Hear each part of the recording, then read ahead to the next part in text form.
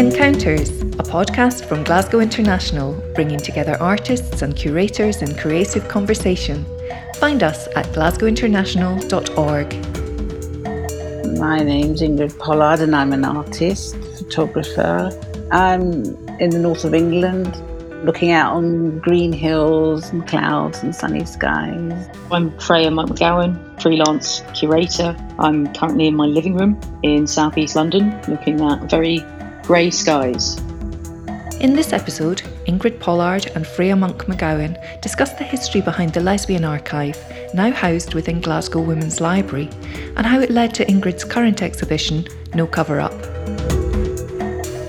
We first met in 2019. It's hard to kind of date anything these days, but I think it was 2019. Part of this project was the commission and residency within the Lesbian Archive. And we brought together a panel of people to select an artist. And Ingrid was obviously the successful artist of that. Everyone agreed that Ingrid would be incredible to work with, and particularly to get into that archive. And so I reached out to Ingrid, very nervous, sent a really long email. I read through it actually the other day. It's just like outrageously long email that I was just like through all of this information and just panicked and was like, here is everything that I could possibly say about this in one go. And Ingrid just replied going, great, I'm going to call you on Tuesday. Not even a straight answer. I was panicking so much. And then, yeah, we spoke and Ingrid managed to come up to Glasgow and we kind of jumped into the archive as soon as possible, really, and just ran around like kids. That's how I remember it. I'm not quite sure I remember that long email. It's probably stricken from my mind. Yeah. Or that I just said, sure. Yeah. Yeah, I thought Freya was friendly, so that was all right. Yeah, and I got the sense that, that I was part of a bigger plan in terms of the archivists and what was happening there and getting the Lesbian Archive sorted out. So as it went on, I realised I was part of a bigger plot. It's part of a bigger residency, a bigger moment, which is all residency I do. It's about those relationships that you form, or it's all part of it. I'm usually there for the journey, not just the end product, which is the exhibition. So it just naturally occurred that it became very much an exhibition or a work that's very embedded in that place, and it's about the organisation and the fabric of the building, and it's kind of a big project with little feet. Yeah, that's a perfect way to put it. I felt that. I used to work in a museum. I trained in a museum before, and the museum record system that they have, MODES, is filled. I mean, it's millions of records. But one of the first things I did was search, lesbian and gay or LGBT. And I think out of millions of records, about 18 had a connection to a queer history. And that was probably one of the most depressing things I think I'd ever seen. So the archive the Women's Library holds is the Lesbian Archive and Information Centre. That's what its original name was. And it's kind of a combination or almost like a cluster of different archives that have come together. So different community or personal archives that were built in London. And it started, I think, in 1984, or at least there was a paid member of staff in 1984 that was caring for this archive. And gradually, as we get into the 90s, funding's being cut, and they found it impossible to continue, and they were going to lose the building that they were housing the archive in. And it was a bit of a panic moment of, God, what are we going to do with these archives, these personal ephemera and records that we hold as safeguards? What do we do? And so they put out this advert in the gay press that just said, we need to find somewhere that can house this. And Adele, Patrick and Sue John, who started the Women's Library, saw this advert and said that they had the space for it. So up it came apparently in a rainbow-coloured truck, lesbian moving truck, and they just unloaded all of these boxes into this archive. And that's where it's been. I mean, the Women's Library itself has moved from venue to venue over that period as well. So this archive has just been kind of boxed from one place to another and finding rest at the Women's Library now in Landrishes Street in the East End of Glasgow. But because of all of this moving, the amount of time that's been able to be spent, caring for it in terms of digitising it and recording it, there wasn't enough time, as it were. So that's what the project was about, a 2-year project. And that's where we're at the moment. I mean, the project obviously got extended because of the pandemic, so that will be coming to an end. But it was always based as a foundational one because, you know, the amount of objects and items and records and just ephemera that's in the archive is huge. It would take decades probably to do it justice. I mean, there's still a rumour going around that there's a dildo somewhere in that archive, and I am determined to find it before the end. I have not found it yet, but I will. But this was supposed to be a kind of a, what do we even have? Let's find out what we have so that we can then go on and continue finding more funding, really, to dedicate to this archive. And then we have Ingrid. Well, the end products that's now part of GI, the bits that I was looking at seem to be coming from London and from the Camden Lesbian Centre and Black Lesbian Group. It was kind of the time where I was around in North London, around Camden. And as I looked through various boxes, it seemed to be, I recognise that person. Oh, I know that person. Oh, I remember that event. So what it's ended up with is looking at myself through the archive in a particular kind of way. So there were lots of events and there were magazines that I'd helped to lay out in London, and the Women's Liberation Letter and Lesbian Line, all things that I had a connection with. And then there was different connections for all these people and different campaigns and demonstrations that I was at or knew people. So that became a mixture of my experience and being in London at that time and how it filtered through. So there wasn't, even though I was looking at lesbian archive, but I was trying to bring through the fact that, you know, that lesbians or women would be on apartheid demonstrations, people that are represented in the archive, they're still around. So I could go and interview them and they could comment on the pictures. We had 6 officers, lesbian and gay officers. There was a blind lesbian, an Asian lesbian, and me, the African lesbian. There was one Greek man and one white man from Yorkshire. Oh, and we just had this real old mix. You know, it gives you a very intimate taste of it as people talk about what they remember from 40 years ago, what they don't remember. It's a live archive. People trying to make out that it was splitting, we were going to split the community, that, you know, there were lesbians and gay men versus the black community, with very little recognition of the fact that we as black lesbians and gay men had a place to be. There's a photograph in one of the areas of Mrs. Gross, Colin Roach's mother, who was a young black man in 1983 who died in Stoke Newington Police Station. And I was working in Stoke Newington Cackney at the same time. So I've got demonstrations trying to trace what happened to his death. They still don't know how he came to die in the police station. So it's all those links that are there, not necessarily know in a lesbian archive, but those are all there because of the politics at the time. That was what I felt when first visiting the archive, was that what connects the objects in the archive are not necessarily the fact that everything is to do with lesbians, which you assume when you hear lesbian archive, right? Everything's going to be about lesbians, but that's not the point. The point of it is that a group of people, whether that was a community group or the people that were looking after the archive at the time, who may have identified as lesbians, cared enough about these objects and these items and believed they needed to be kept safe, and that's what connects them, not necessarily the content of the item itself.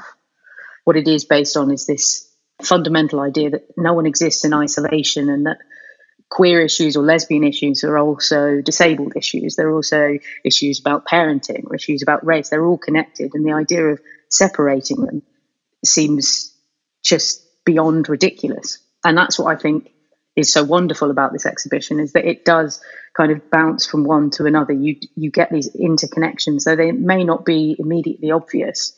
Just a short amount of time considering it, you would find the connection. And particularly in the world, the digital world that we live in, this feels analog. This feels like, that you need to spend time in a different way and spend attention in a different way. Yeah. And I guess it does remind you, most of the action was taking place not pre-digital, but it was very, very early digital. So you wouldn't organise that way. It would be cut and paste, literally, to do Outright and the Women's Liberation newsletter, the Lesbian Line archive. People would write to Lesbian Line, wait 2 weeks to get their response about being about the only lesbian or queer in their village. So they have to wait 3 weeks to get this answer back. And then you've got an interview with someone who actually was one of the volunteers at Lesbian Line talking about the calls they would get, young people who are desperate, but also very confident women who are afraid they'd lose their children. So you've got one example of Lesbian Line as an organisation, and then you've got someone who's the minutiae detail about how many stairs they had to walk up to get to the Lesbian Line office.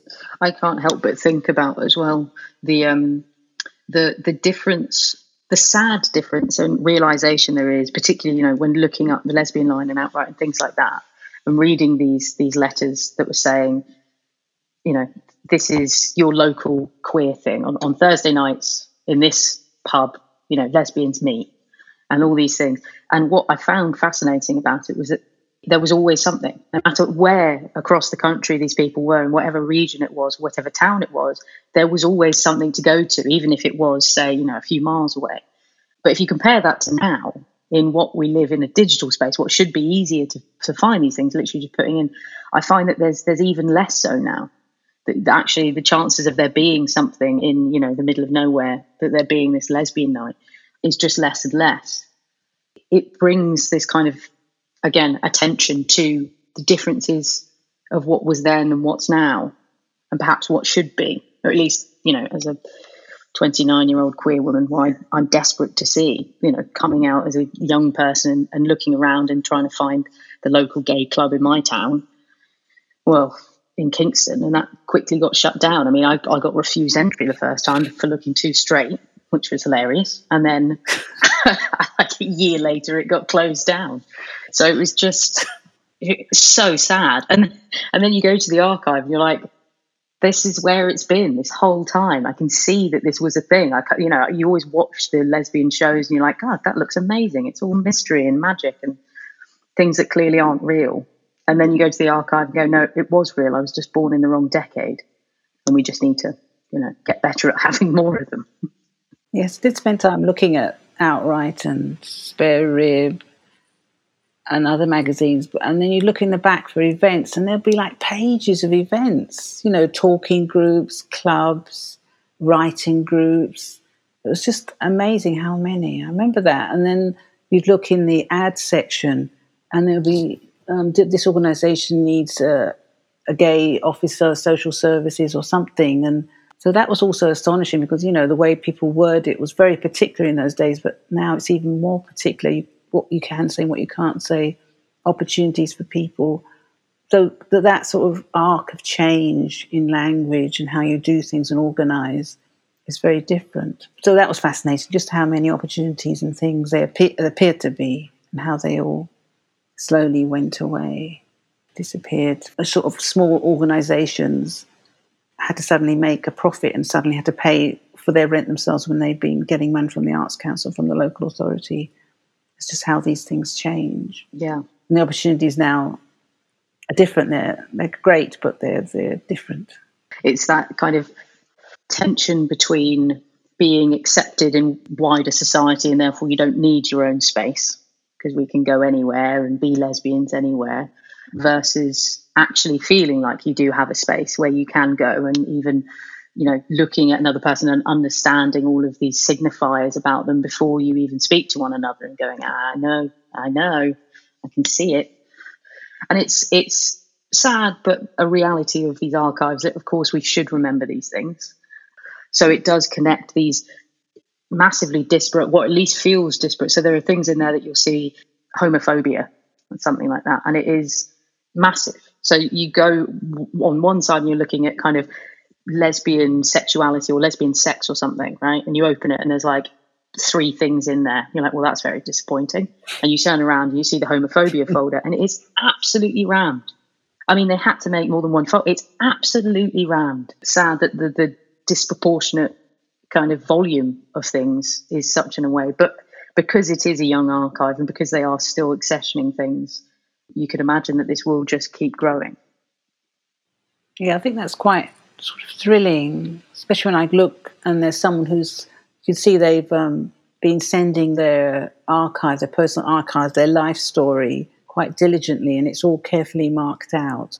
They've kind of sat down, thought about how they want to be remembered, where they want to be remembered, and they're actually systematically doing that.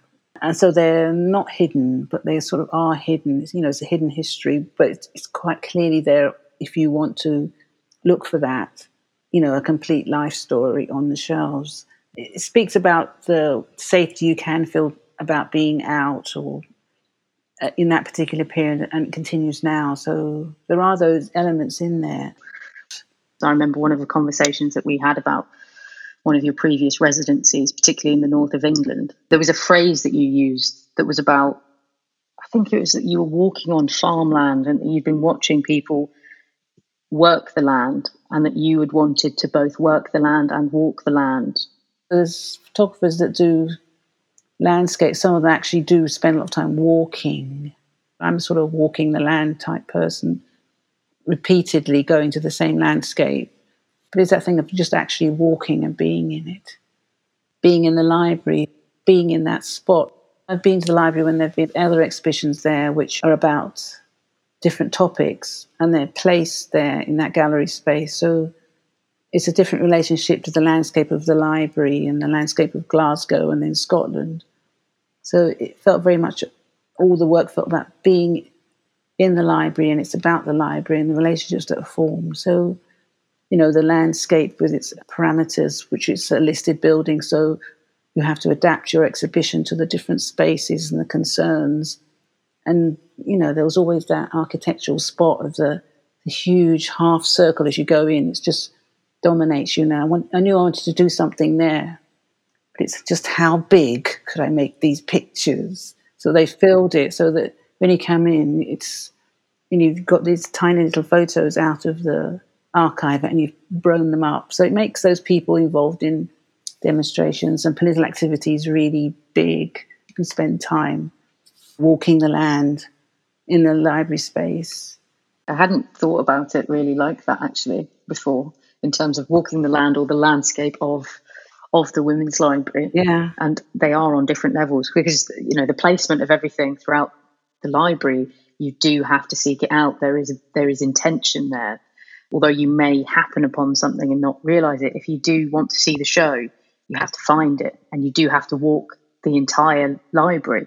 There are parts that are upstairs. Obviously, everything's accessible. There's a lift, but you do have to go around to find it all. Within the library space where the book stacks are, there's a frieze, images from different demonstrations, both the joyousness of being in a demonstration amongst people and allies, but then there's the other bits where you could get harassed or kettled by the police.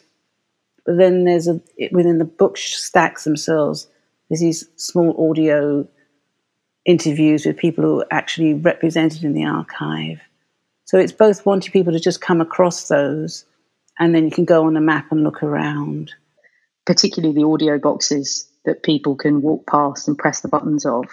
The idea that these people are kind of whispering to you and calling to you, even when you might not have meant to hear them, that you might just be a library visitor that's literally looking for a book. It was brilliant. I loved it. I love my work. I worked at Lambeth Women's Workshop. I also worked at Southwark Women's Training Workshop, which was another carpentry training workshop in South London. The projects were brilliant. They were well run. Most of the women who worked there were also really brilliant, highly committed. It was a really great atmosphere to work in. We started trying to work with young people and schools and trying to get teachers to work positively with young people around the issue of sexuality, and that truly, truly blew up in our face.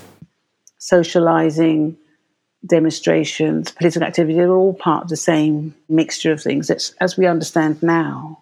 And there's another aspect of it that as you come in, there's a area in the front which now has a video of Susan Bonner singing 3 songs. She's a local Scottish actor and very fine singer. So there's something about then connecting it to, the wider area of Glasgow and Scotland as well. There's something about having that element of music and song, and there's an emotional response you can have from the singing. I mean, someone there cried when she was singing, which is kind of very heartwarming. I know Suzanne would like that. So it's kind of a noisy exhibition for a library. I keep thinking, what was I thinking of in a library? I really enjoy that. That's one of my favourite things about it. But, it kind of works. Yeah, it does. And there's also the photograph of Colin Roach's mother, which is kind of a stepping off point for the whole exhibition. So you see her on the demonstration with the same signage that's for the exhibition. So there's very subtle things that are very personal to me, people, that I knew from the 80s that I see in pictures, and I keep thinking, I wonder what happened to them. Where are they? But then there's another story about, why didn't they continue being photographers or painters or involved in music? And they're really, really ill. Why is that? Is it just life is so grinding and punishing at the same time, is that you find a community? Because there is an interest in the 1980s by researchers and young students. So sometimes I'm asked if I'm still in there batting. But then I always say, look at those other people. You need to speak to them. Why did they stop? Where are they now? What are they doing? Yeah, it certainly takes a certain amount of resilience to be continuing, as you say, in particularly creative or artistic expressions when you are part of a society or that doesn't necessarily feel like you fit comfortably. I remember reading Sarah Ahmed's Queer Phenomenology, that's looking at that feeling of not fitting, and that you feel like the angles of yourself start getting rubbed almost like a pebble to the point of being smooth so that you fit into this society well enough, and how to challenge that. How and should you? I mean, it is extremely exhausting. And as I've got older, it's not that I care less who I offend, or it's not offend, it's rubbing people up the wrong way, or they come across something they don't quite like. And that's part of the work. So hopefully they can examine what's causing them discomfort.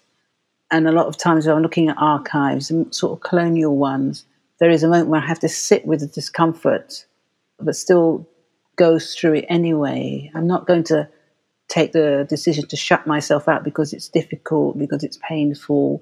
We're going to have a really uncomfortable conversation. It's like, let's go for it. I don't want to do a screaming, shouting thing, really, but this is uncomfortable for some people. So we have to constantly remember that. I might be very comfortable, supposedly, in LGBTQT community, and we can have difficult conversations because they are there, but you have to be resilient. You just have to carry on. There's a number of younger artists who are saying, resilience is not good. It's, it makes you ill eventually. There's another way of practicing. So resting and recuperation, looking after yourself is part of their art-based practice, which is fantastic. But, I'm going to be there in the pits. It's because I'm older. It's still scary and uncomfortable, but I'm prepared to have those conversations as part of my job, as an artist. And I never kind of leave my race or sexuality at the door. Anywhere I'm going, it's got to come in. It's impossible to leave it at the door. And I always assume when we're talking about these things abstractly, I'm also talking about race and sexuality, class as well, gender. Those are all there with me, whether I'm saying as a black woman. I don't really tend to say that anymore. I might have done it when younger, but it's always there in the room with us. It might be a sort of an elephant. We're ignoring it, but I'm prepared to have the difficult conversations. And if people don't want to have the conversation, then there's no dialogue. It's problematic. And any artwork is the start of a conversation. I'm inviting people to have a dialogue, whether it's like, why is that there? Why are you disturbing the library? Which I have had those conversations there. I don't like that. That's some response that I've had, which is great. Let's talk about why you don't like it. You're allowed to not like it, but, what's the reason for that? I'm prepared to have a conversation about something I've just spent 2 years making. It's all right. Yeah. Very welcome, actually, to have a conversation about it after this long. Yeah.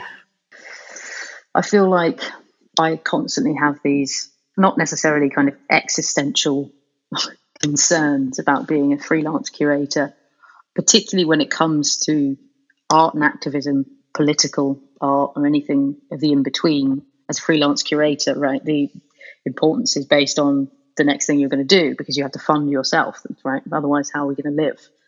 And if you're basing your next work on the fact that you have to eat to live, where's the integrity in the art that you're either helping to produce or putting on? Is that based actually on the integrity of the art itself, or is that based on the fact that I need to pay my rent?